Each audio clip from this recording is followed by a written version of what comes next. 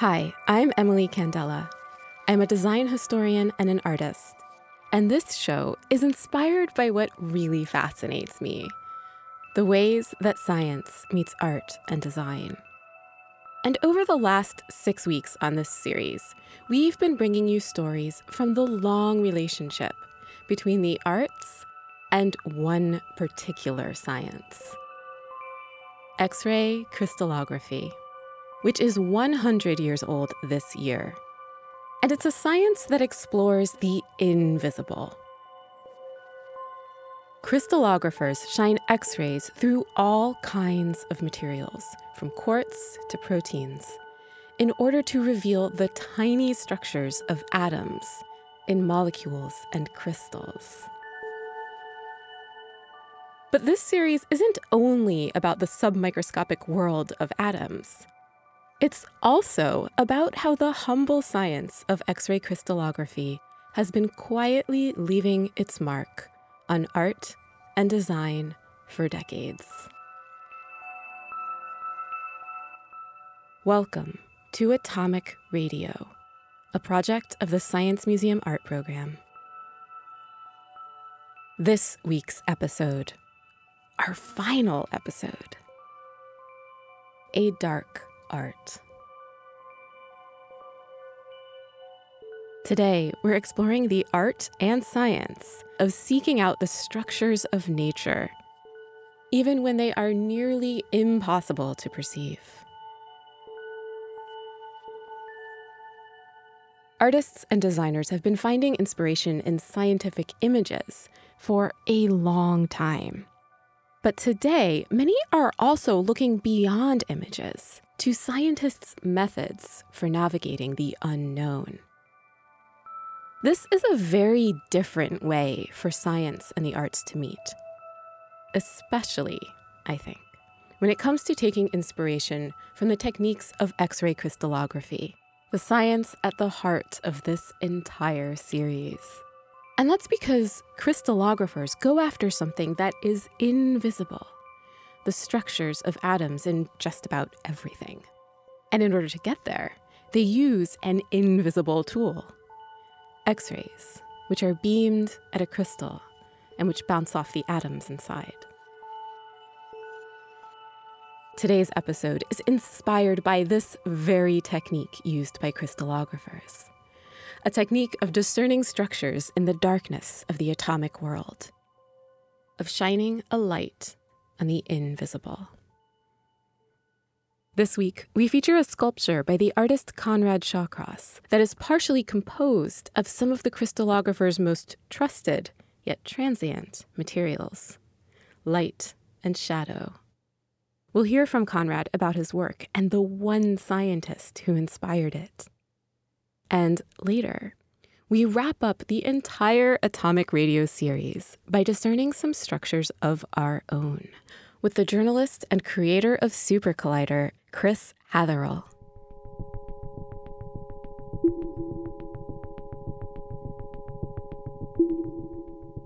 One Saturday last year, I was at the Hayward Gallery in London seeing an art exhibition called Light Show. All of the artworks in this exhibition manipulated light in some way. And it made me kind of dizzy almost from the beginning. So I was actually a little bit nauseous by the time I turned the corner into this one room at the end that looked like it was moving. Inside, a pattern of squares arranged so that they looked like stacks of 3D cubes rotated around me. These were shadows of the metal mesh panels of a cage at the center of the room. Inside the cage, a mechanical arm holding a light drove itself in unpredictable arcs, casting the cage's grid pattern on the walls and ceiling as a shadow lattice. This was a sculpture by the artist Conrad Shawcross. It's called Slow Arc Inside a Cube. The title, Slow Arc Inside a Cube, really describes very sort of directly, not very poetically, just exactly what's happening. There's a light bulb that moves from one corner of the cube to the other. and it slowly accelerates across the cage and then falls back across it. So it's got this sinusoidal speed profile, so it sort of almost decelerates towards the corner, and then falls back across the space and decelerates towards the bottom corner, and then again like a ball, almost like it's being affected by a sort of gravitational field from the center. That's Conrad Shawcross himself. I went to speak with him in his studio to find out more about this piece. Because when I saw it, I was struck by how much it reminded me of the techniques used by crystallographers. Their method of shining X-rays, a kind of light, through materials in order to reveal their fundamental structures. It was as though this sculpture, with its roving light, was generated by the dreaming unconscious of a crystallographer, maybe one who had stayed up too late one night in the lab. And as it turns out, this artwork had been inspired in part by crystallography, in a really unique way. While I was sort of ruminating over this piece, I came across this quotation. It was in the sort of this display of sort of chemical prototypes. There was all these amazing kind of models that scientists had done at sort of maybe you've had this sense of them doing it at 3 a.m. on a kitchen table, using spoons and chopsticks and just anything they had to hand. It was like that eureka moment where like they woken up and thought, oh my God, this is what it looks like, this thing that I'll never see, I'm going to make it. Anyway, there was this beautiful quote, and it was kind of tucked away, but it was this quote from Dorothy. The Dorothy that Conrad is talking about is the X-ray crystallographer Dorothy Hodgkin, who revealed the atomic structures of substances like insulin and penicillin. She was describing the process of crystallography, and she described that process as trying to work out the structure of a tree, but by only seeing its shadow. So it was a beautiful Plato's cave kind of analogy, but just a lovely sort of humble as well. It was about the sort of limits of science, the limits of perception, and how you're never really going to be able to describe that tree. So I was sort of really inspired by that, and it sort of galvanized me to make the piece. So I took a cube, and it was about kind of if you were standing in this room and you only saw the walls, whether you'd be able to get back to the original object in the middle. And so you've got these fleeting, moving shadows that sway and sort of drift across the room and extend, and the art, it becomes like a lens for the room. So it's all sort of shadows of the real, really, like she was hinting at and what Plato originally hinted at.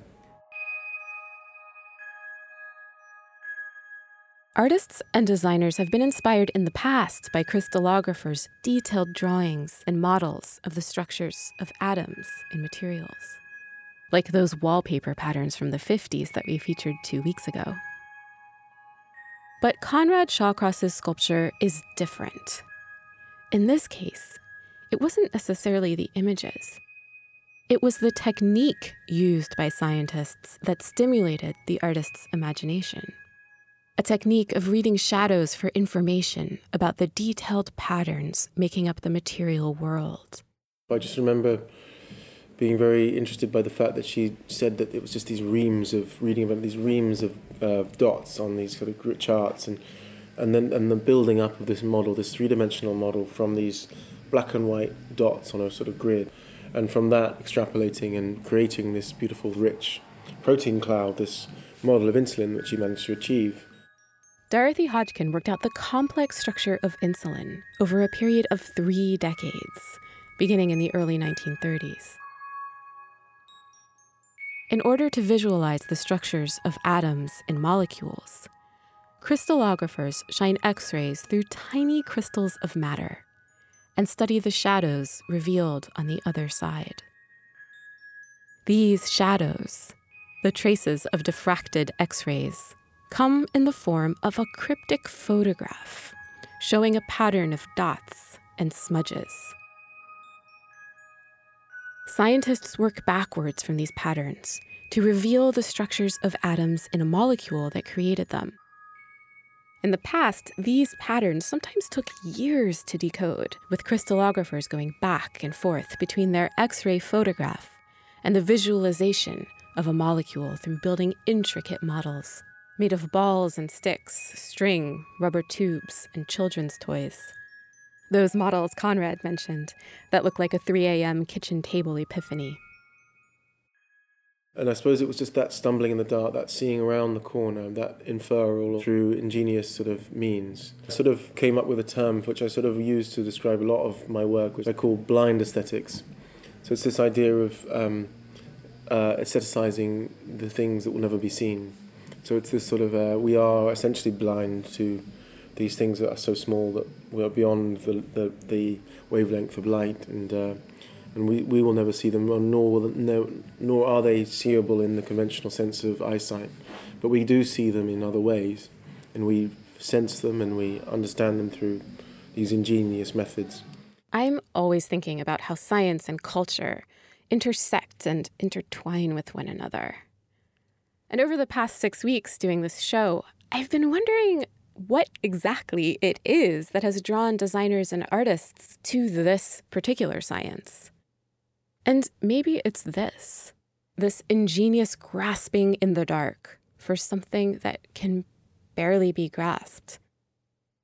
Essentially, the role of the artist and the role of the scientist are quite similar in that we both have to use quite a lot of imagination to represent these things that will never be seen, but we represent them within our visual spectrum to appreciate and understand. But they are essentially imaginative leaps, and they don't really look like that. It's not appropriate to say they look like anything, but we make visual representations of things that are invisible.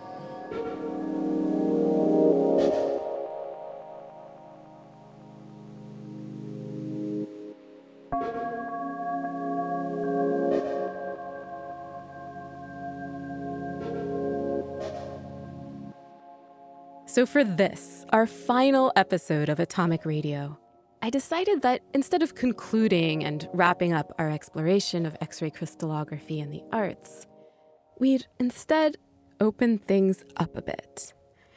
In the style of crystallographers' never-ending explorations of the atomic structures of our material world, we are going to discern some structures of our own.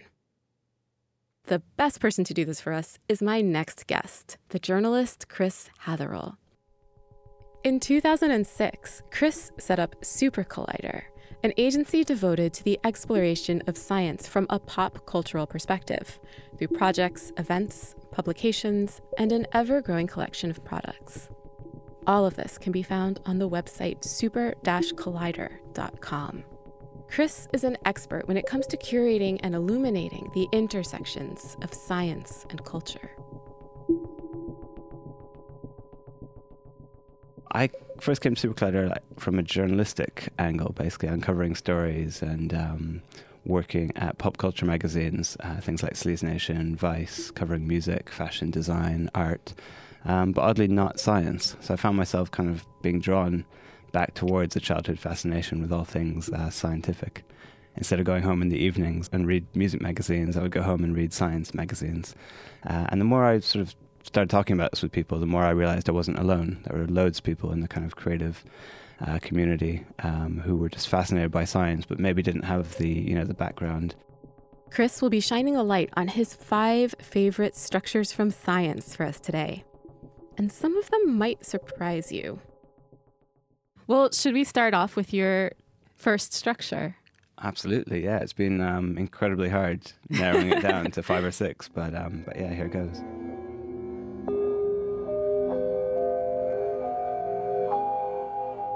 Five.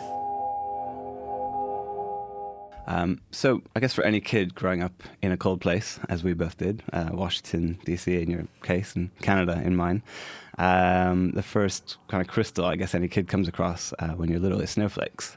You look at your woolen jacket or mittens one day and you've got these incredible, exquisite little things on your sleeve and you sort of wonder what they are. Like other crystals, snowflake shape reflects the internal order of what's happening inside. And of course, snowflakes are famously, each one being different. Turns out it's kind of true and kind of false. Really? Yeah. So are there snowflakes that are exactly the same? Apparently, yeah. But the chances are you probably won't ever see them like on your sleeve on the same day because there's the chances, that.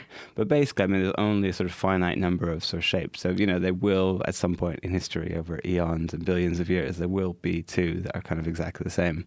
especially on the surface. Wow. So it's quite That interesting. changes everything I thought I knew. There you go. I mean, a researcher in the US found 2 identical ones, and I guess she was pretty happy about that. I mean, more recently, they've been doing experiments in space on the Japanese Kibo laboratory, and the first time they made it in space was actually on the Challenger, the Space Shuttle Challenger in the 80s. And in the way that they melt, we can actually learn a lot about the atmosphere. I think one of the Japanese researchers in the 30s began studying them, and he says that you can read meteorological information, which is like written on the snow crystal.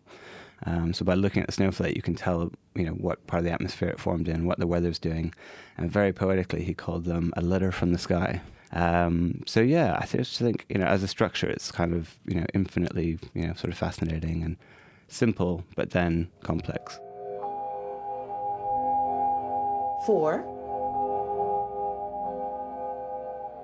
So from the very ancient to the, very brand new, graphene, the miracle wonder substance, which was actually only sort of isolated in the laboratory in 2004.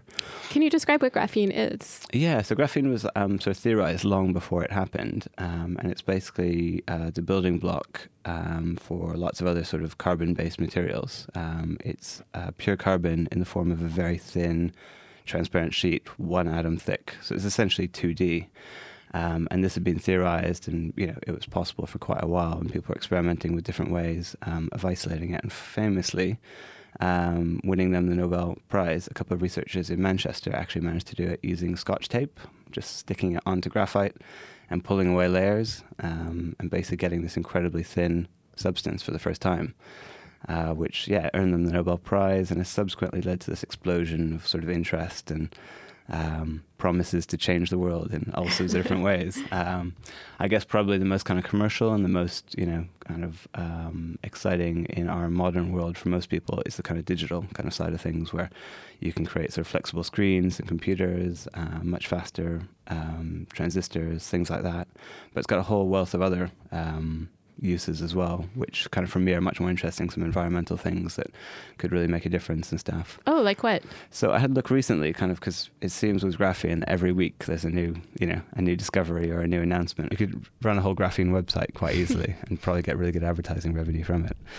Because just this week, or in the past couple of weeks anyhow, researchers at Berkeley have created the first all 2D transistor. So this is a way of transmitting information incredibly quickly at a single scale. It's so thin that it's essentially 2D. It's not even really a 3D object. If you read all the hype and you believe all the hype, it's going to be hard to predict exactly how much graphene will change the world, particularly computing. There's also other, really exciting stuff like using it in batteries to make batteries which charge very, very quickly and hold their charge, which of course is, one of the big challenges from everything from electric cars to wind turbines and how you, store and transmit energy. And even just things like putting it on the underside of ships' hulls and decreasing the drag in the water, and thus increasing their efficiency. So it really is this kind of, incredible Superman type substance.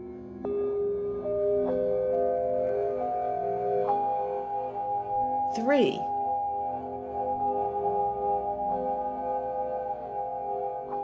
Our third structure is something that we come across every day. It's something we walk on. It's something that rises in the east and sets in the west. And it's quite simple. It's just the sphere. It's quite obvious, but the way planets and stars gravitationally just collapse into these perfect circles is something that I find quite fascinating and quite sort of perfect. The fact that you've got these spheres in nature, obviously just caused by gravitational attraction. We never really think that, we're not living on a big triangle or a pyramid or some kind of hexagonal structure. It's literally like just, the whole galaxy, the whole universe is just full of circles, full of all these spheres kind of thing.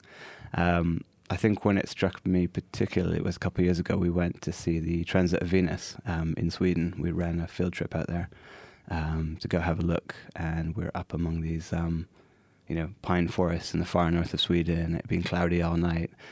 We went out in the morning to see if the clouds would clear and let us see this incredible astronomical occurrence, which is when Venus passes in front of the sun, and it only happens twice every 120 years or so. So it's kind of, it's a twice-in-a-lifetime event, and this was the last time to see it. And the clouds kind of broke, and we saw the sun in this perfect kind of circle. And on the face of it, another tiny circle, well, a sphere. which was Venus passing in front. And it was just, incredible seeing these two perfect things in nature, which just looked, kind of artificial. If you ever get the chance, even just to look at the sun through a safe pair of, modified binoculars or eclipse glasses, it really is incredible to see just our nearest star is just really this amazing ball. And yeah, it's a simple, but I like to think, beautiful structure.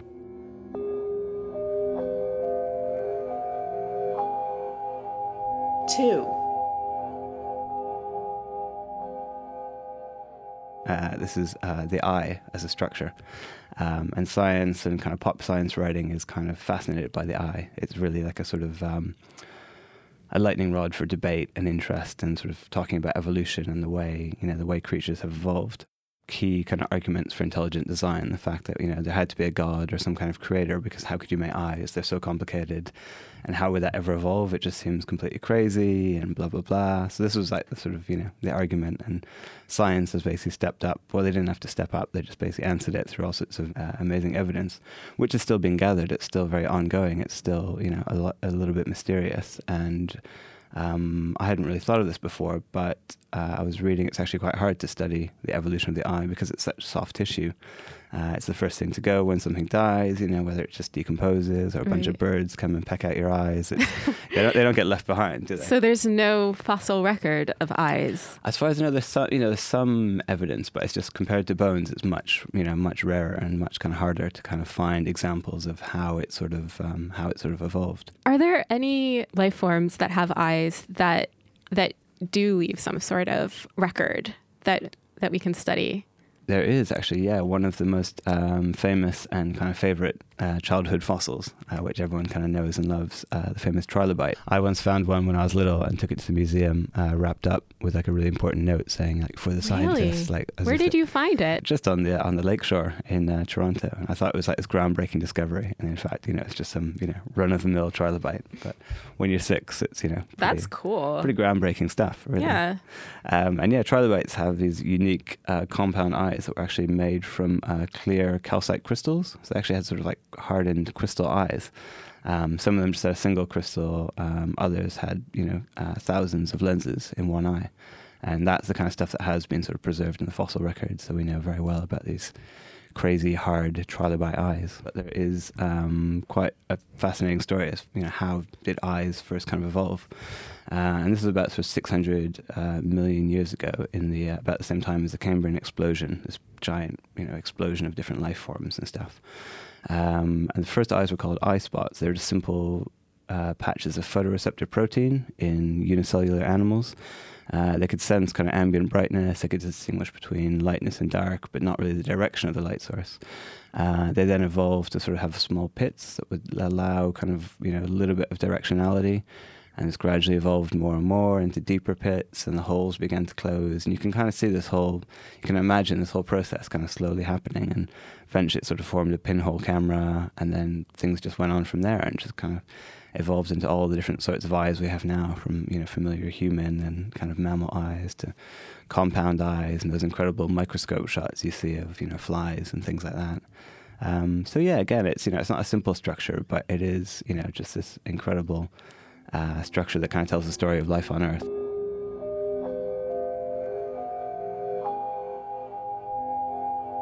One. And our final structure is perhaps the most mysterious of all. And this is a weird little thing that I saw in the first found in the jungles of Peru. There's an incredible eco lodge deep within one of the parks there. It's a couple of hours in a boat, and you go up and you stay at this amazing place where there's a watering hole where lots of birds come to drink and replenish themselves. And while staying there, some researchers, actually a chemist, found on the underside of a blue tarp this crazy little structure.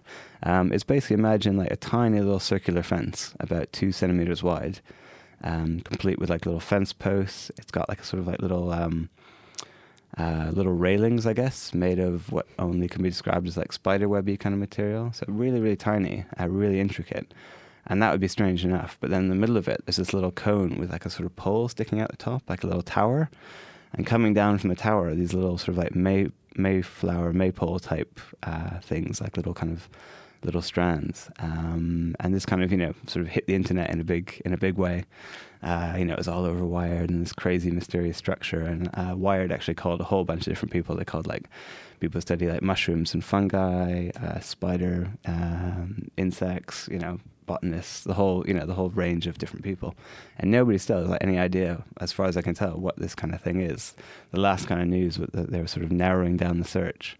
And one of the proposals, which sort of seems to make sense to me, is it's a kind of a moth egg kind of protection scheme. So basically the moth makes this egg in the middle, creates a little fence around it, and then builds this tower that then climbs and then flies away.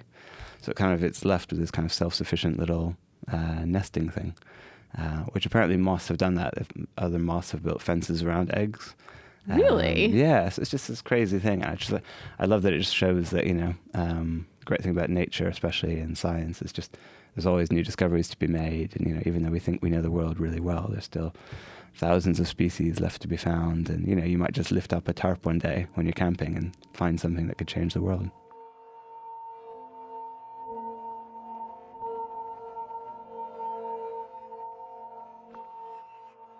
You just heard the journalist and founder of Super Collider, Chris Hatherall, who shared his 5 favorite structures from science with us.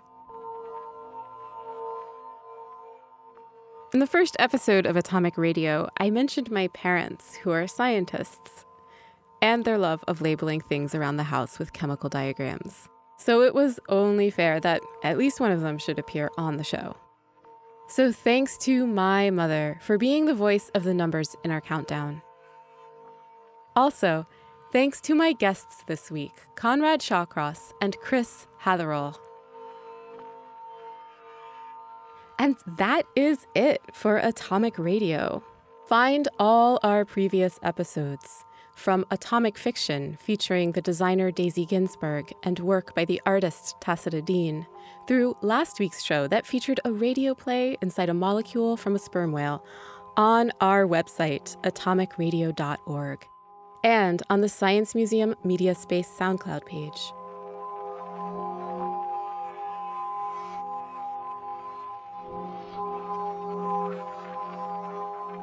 My dream of making a radio show about the love affair between the little-known science of crystallography and culture has only become a reality because of the work and talent of the spectacular Atomic Radio team. The show's been co-produced by Chris Dixon. Every writer should have the, how would Chris say this, voice in their brain, like I do now. Our sound designers are Emmett Glynn and Sam Conran. They have done much more than your everyday radio sound design. That atomic music you've been hearing over the last 6 weeks comes to you not from the crystalline spheres of the cosmos, but from the mind of sound designer and musician Emmett Glynn. And whenever you heard something like this,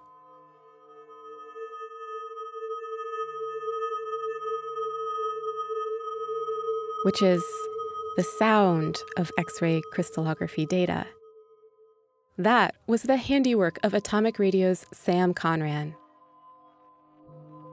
He also created the aural architecture that featured in our last episode, a magnified molecule from a whale that is only perceivable through sound, or, as it is now known, a data samification. Check out more of his work at samconran.com. Atomic Radio has been supported by the Science Museum Art Program and is part of the International Year of Crystallography. Find out about everything else happening in celebration of the International Year at iycr.org. This series is part of my PhD across the Royal College of Art and the Science Museum, which is funded by an Arts and Humanities Research Council Collaborative Doctoral Award. Thanks, as always, to my fabulous PhD supervisors, Sarah Teasley and Peter Morris. And special thanks to Hannah Redler. It might be the last show in the Atomic Radio series, but this doesn't have to be goodbye forever. To keep up with what we're doing next, find us on Twitter at radio_atomic. And you can find me on Twitter at Lady Mean Lice. That is my Twitter handle, and I'm not changing it. Visit us at atomicradio.org with your comments and feedback, and it's been fun speaking to you. Goodbye.